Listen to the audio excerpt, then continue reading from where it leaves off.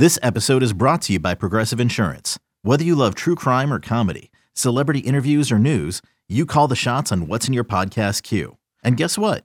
Now you can call them on your auto insurance too with the Name Your Price tool from Progressive. It works just the way it sounds. You tell Progressive how much you want to pay for car insurance, and they'll show you coverage options that fit your budget. Get your quote today at Progressive.com to join the over 28 million drivers who trust Progressive. Progressive Casualty Insurance Company and Affiliates. Price and coverage match limited by state law.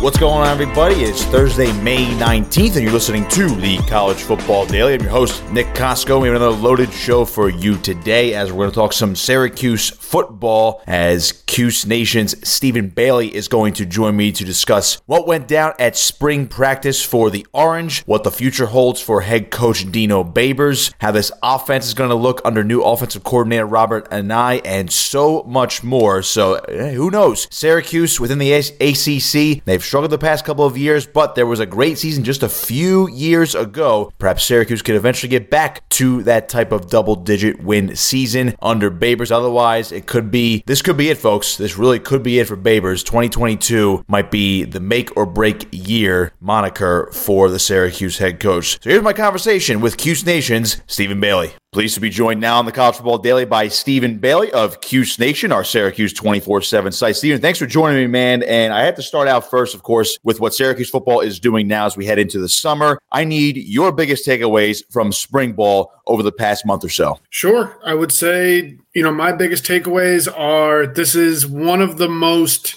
talented teams under Dino Babers in terms of the top individual players, right? Like Sean Tucker, an All-American running back. They haven't had they've had those a long time ago, but not anytime recently. But this is a team with a couple of serious weaknesses that could prevent the team from really making use of those great players of Sean Tucker and Mikel Jones and Deuce Chestnut and Garrett Williams and Matthew Bergeron. Their left tackle is, I think, pretty overlooked on a conference level, but the passing game last year and the lack of a returning defensive line this year could really hamper, I think the team's success, which would be tough considering the development that the staff has done to get some of those all-ACC type guys up and running. So it's interesting you mentioned how the offense needs to take some strides, but of course they have Sean Tucker back, which is fine. Quarterback is a bigger question mark, but I want to start with new offensive coordinator Robert Anae. Now, this to me was a key hire for Dino Babers and company, but we know there might be pressure on Babers, and we'll dive into that as well. But I need your biggest. What's the biggest takeaway and impact of what Robert Anae could bring to this offense? Does he put this offense over the top, or at least in the right direction for 2022? He's definitely put some optimism back into the locker room. There were some quotes toward the end of last season that made it not too surprising that Sterling Gilbert wasn't brought back. I think the guys in the passing game felt restricted, not enough playmaking opportunities. And look, when you allow as many pressures as they have the last 3 years, that's going to dig into your opportunities. Garrett Schrader's not historically an accurate quarterback, and once Taj Harris transferred out midseason last year, it's not like there was a guy who'd really done it at a high level in the room. So I think there was kind of blame to go around, and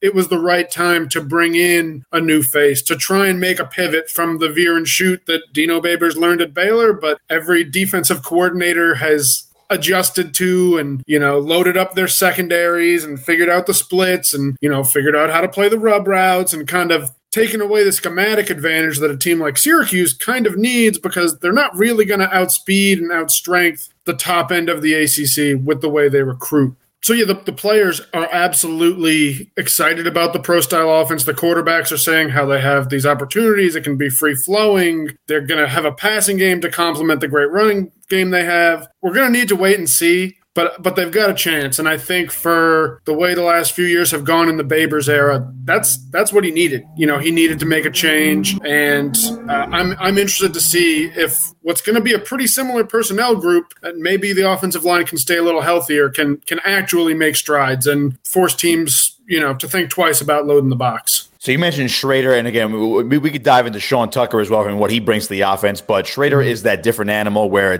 he's playing the most important position. He's the quarterback. You mentioned before how he's not traditionally the most accurate passer, but in this new offense under Anai, I mean, do you see some improvement in Garrett Schrader, knowing that it's his job, it's his job alone, mostly as far as we know? Can he make that next step, take another step, I should say, into that development to making this offense more productive in 2022? So personally, I have not gotten to see enough of Garrett Schrader to be able to say he really looks better. He didn't play in the spring game, which was the only team period that was open to the public. He had a mild hamstring injury. He's perfectly fine, but I didn't really get to see him. So you're kind of looking at routes on air and one-on-ones in practice, not really great indicators. I will say his top competition, Justin Lamson, a redshirt freshman, just underwent surgery for a knee injury. We don't have all of the details, but it's been described as him being sidelined indefinitely. So it's looking more and more like Schrader is really going to be the guy.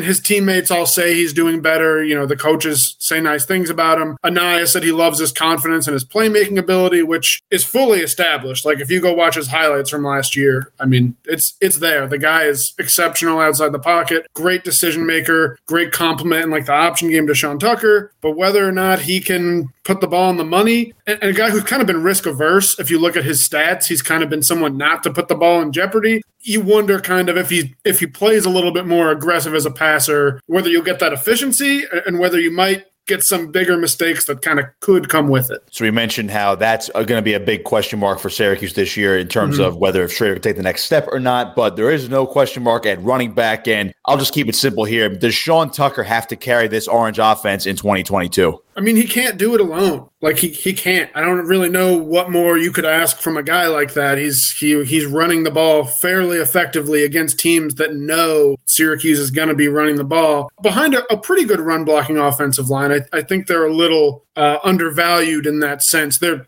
have not been a good pass protecting offensive line, but they've got some people who can move bodies up front. I don't know how much better it can go than last year against this schedule where you open up against Louisville and you have the 3-game stretch at the start of the second half of the season of Clemson, Notre Dame, NC State. They've got to be able to pass the ball. There are not a lot of wins you're writing into that schedule. So, he's clearly the best player on the offense, and they're going to ride him whenever possible. But without an improved passing game, I don't know how anyone could do it. Before we step over to the defensive side of things, we'll step aside and take a quick break. Keep it locked here. You're listening to the College Football Daily.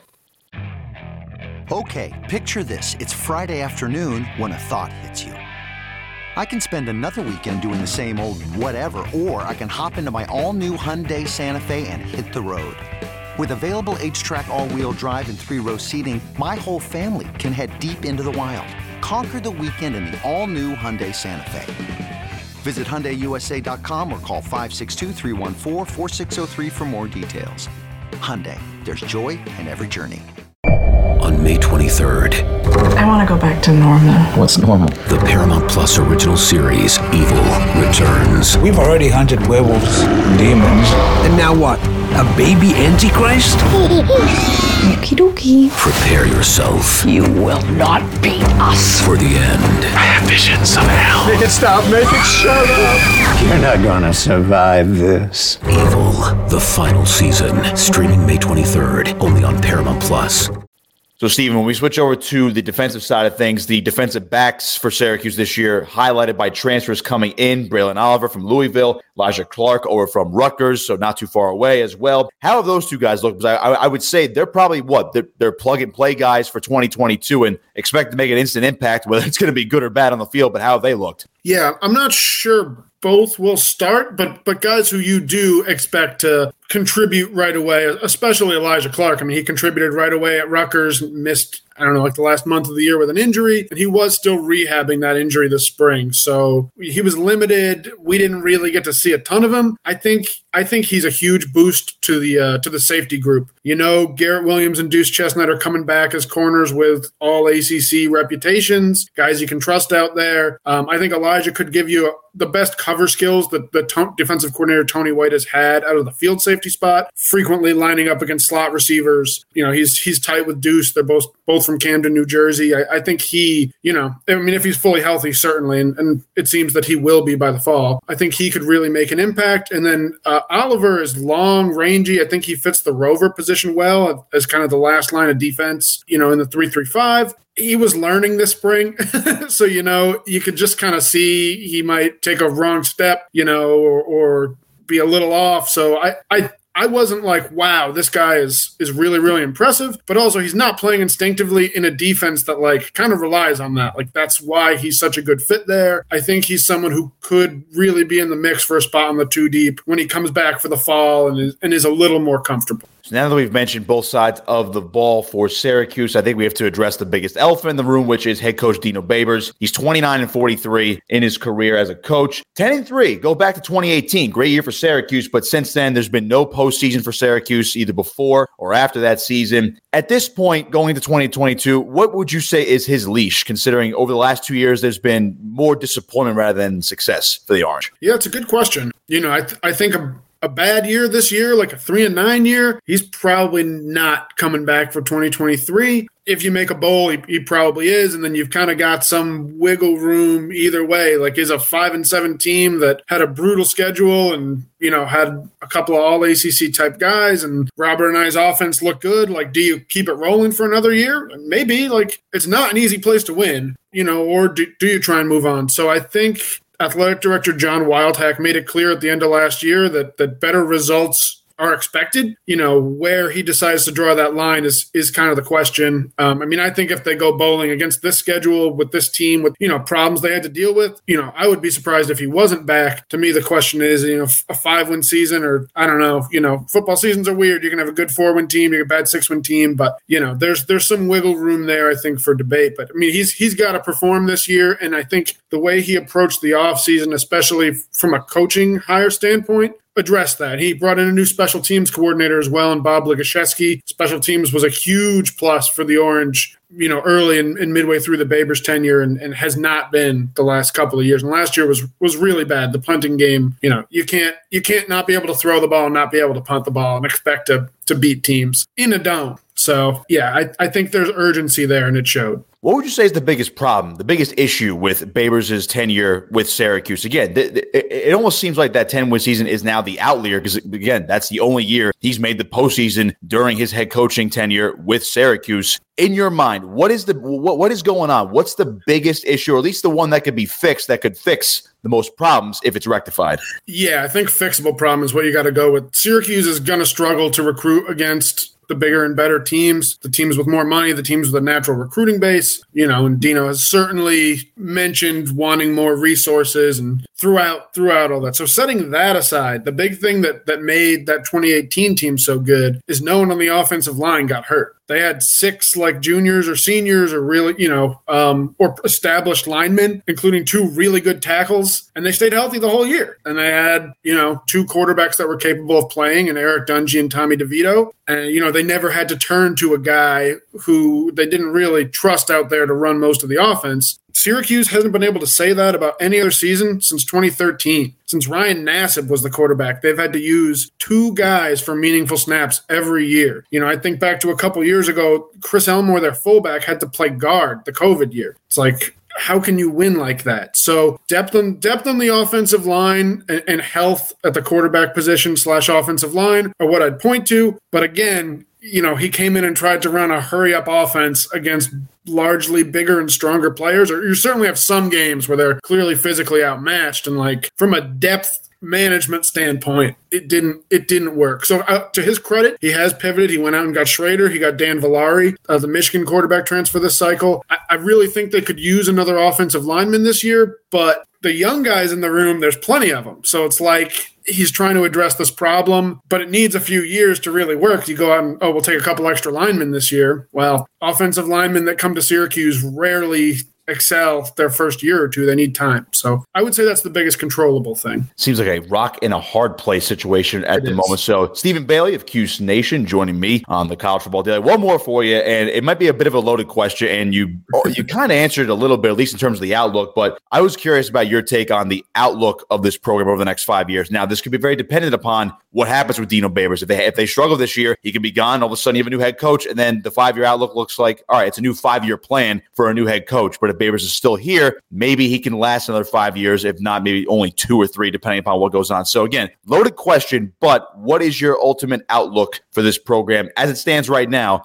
over the next 5 years? Yeah, I mean, it's hard to really guess what you bring a new coach in, and is it an offensive guy, defensive guy, local roots, it's kind of hard to anticipate how that would go. I think the path toward Dino Babers getting 5 years here starts with a bowl game this year. And I think, if you're kind of looking at it with rose-colored glasses, you can see how there would be steps forward. If Robert and I's offense works. Tony White is a fantastic coach. What he's done on the defensive side of the ball the last 2 years has, I think, been largely overlooked. I mean, you talk about the way that the veer and shoot and the spread at Baylor worked when Dino Babers was there. I mean, Tony White's kind of got a version of that with the 3-3-5 defense at Syracuse. The movement, the interchangeability of the linebackers, the deception in terms of coverage, the ability for kind of anyone to come and go, and, the ability to say, hey, we don't have a ton of big guys. We can kind of still hold up based on our angles and based on our timing and our anticipation. Like, I think the 3-3-5 is a great fit for Syracuse, and Tony White's done well.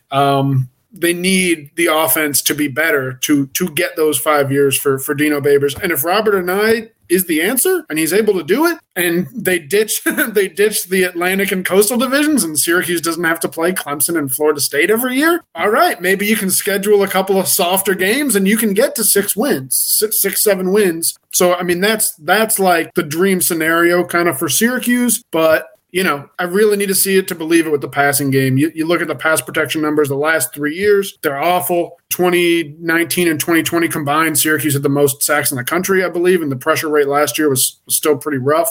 And the passing game, productivity-wise, suffered mightily because of that. So that's the key to getting to opening the door and, letting Robert and I install all his stuff and start recruiting for it and, maybe trying to build again, because right now it feels like they're trying to stop the slide. And, if you want to get a 5-year leash, you really not only need to show that, all right, you've stopped bleeding games, but there's reason to believe that, you can put up a 10-win year if everything goes right. And, those are kind of the interchanging pieces that I think could potentially come together. He is Stephen Bailey of Cuse Nation, our Syracuse 24/7 site. Does a fantastic job covering the program inside and out. Stephen, where can everybody find you on social media? Sure, I'm pretty much just on Twitter, but it's Stephen with a PH _Bailey1. Awesome. So be sure to give him a follow for all your Syracuse football and recruiting needs. Stephen, appreciate you joining me, man. Let's see what happens with the ACC and Syracuse this year. Maybe Dino Babers recaptures a little bit of 2018 magic in 2022. Yeah, thanks so much, Nick. Great conversation with Stephen Bailey. Be sure to follow him on Twitter. And, of course, give me a follow on Twitter at Nick Kosko59, NickKosko59 on Twitter. And be sure to follow 24/7 Sports on Twitter as well. Please like, subscribe, and download all of our podcasts of the College Football Daily on Apple, Spotify, or wherever you get your podcasts. And we'll see what Syracuse can do in 2022. I'm very fascinated. Let's see if they can turn things around within a tough ACC, or basically a rising ACC heading into next football season. That's going to do it for me. Be sure to tune in next time for more of the College Football Daily, wherever you get your podcasts. See you next time.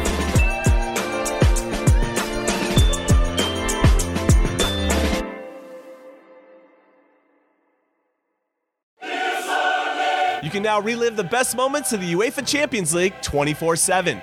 The UEFA Champions League channel is a new 24-hour streaming channel serving non-stop goals, highlights, and full match replays from the world's most prestigious club competition. Reminisce on your favorite moments, legendary players, and brilliant goals with the UEFA Champions League channel streaming around the clock on Pluto TV and the CBS Sports app.